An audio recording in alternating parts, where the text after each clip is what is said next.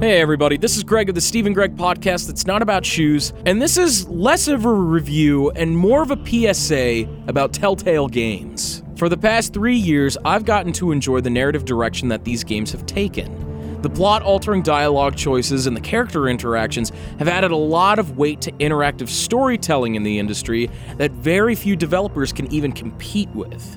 But given the excellent writing teams, stellar voice casts, impressive composers, and a long list of licensed series that they've given their own various twists and flair to, the engine is complete and utter trash. Buggy, slow, game-crashing errors that immediately suck me out of the experience of enjoying these titles because rather than worrying about what's going to happen next as I progress through the story, I'm worrying if I'm going to actually be able to progress because the game crashed on me.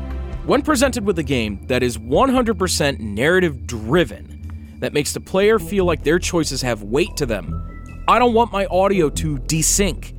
I don't want fast-paced action sequences to freeze and immediately load as a QTE button prompt flashes by, causing me to fail a mission. It ruins the overall immersion that I feel in these games, that the story is actually very well capable of doing. And it reminds me that I'm not in a story, that I'm not part of this world. It reminds me I'm playing an utterly broken game. Recently, I had gotten The Wolf Among Us on Vita.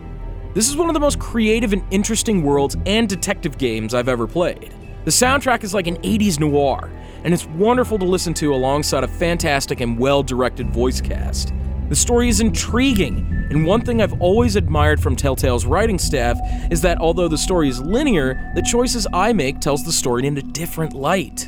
And in this game, my choices help define my work as a detective as I tried to solve this murder mystery in the streets of Fabletown.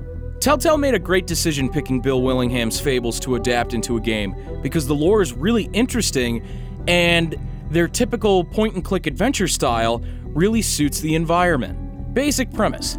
What if our favorite fairy tale creatures and characters were kicked out of their magical forest and were given two places to live?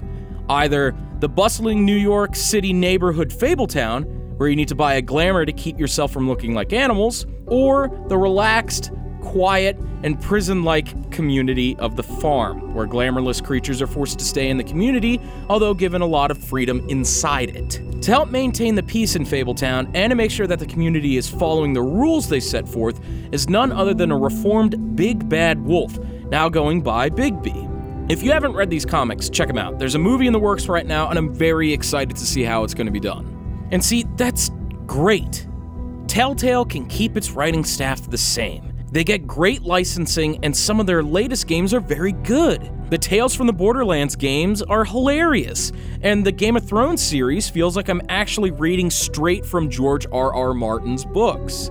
But I can never ever play another Telltale game on a handheld device ever again. Although the presentation still looks really good on this system, the Vita port crashes and freezes non-stop. It was at every turn, every cutscene, every dialogue option. This is a broken shit game. And there are vastly larger and more detailed games on this system that run beautifully. Other ports like Persona 4 Golden, Broken Age, the Sly Cooper trilogy, and so on. All of these games run flawlessly, and most of them are freaking PS2 games fully refurbished and fitted to run on the system. But this is a multi-platform game that can't run on any system it's on. Telltale needs to get its shit together because it's infuriating to see brilliant presentation ruined by a broken engine that they've been using since 2005. Because if this issue was fixed, I would have no problems with the game. Glowing review for me, because I adored everything outside the bugs. It is unplayable on the Vita, and that's pathetic coming from a developer that has Marvel Comics under its belt. I honestly should have known better, because as a fan of Season 1 of The Walking Dead, that game was incredibly glitchy, and this came out shortly after it. That still doesn't excuse the fact that during this game's release, for PC, PS3, and Xbox 360, it still crashes, it still has bugs, it's not patched well. I could literally go on for hours and hours. Telltale needs to get it together because they have more licensing coming up. They just got their hands on Marvel, and we don't know what to expect from that. Most likely multiple series. In fact, probably the whole comic book line. But I don't want to play them because I know for a fact that they will be broken. I think that's enough ranting for me. More podcasts and solo reviews are on the way, as well as some surprises down the line.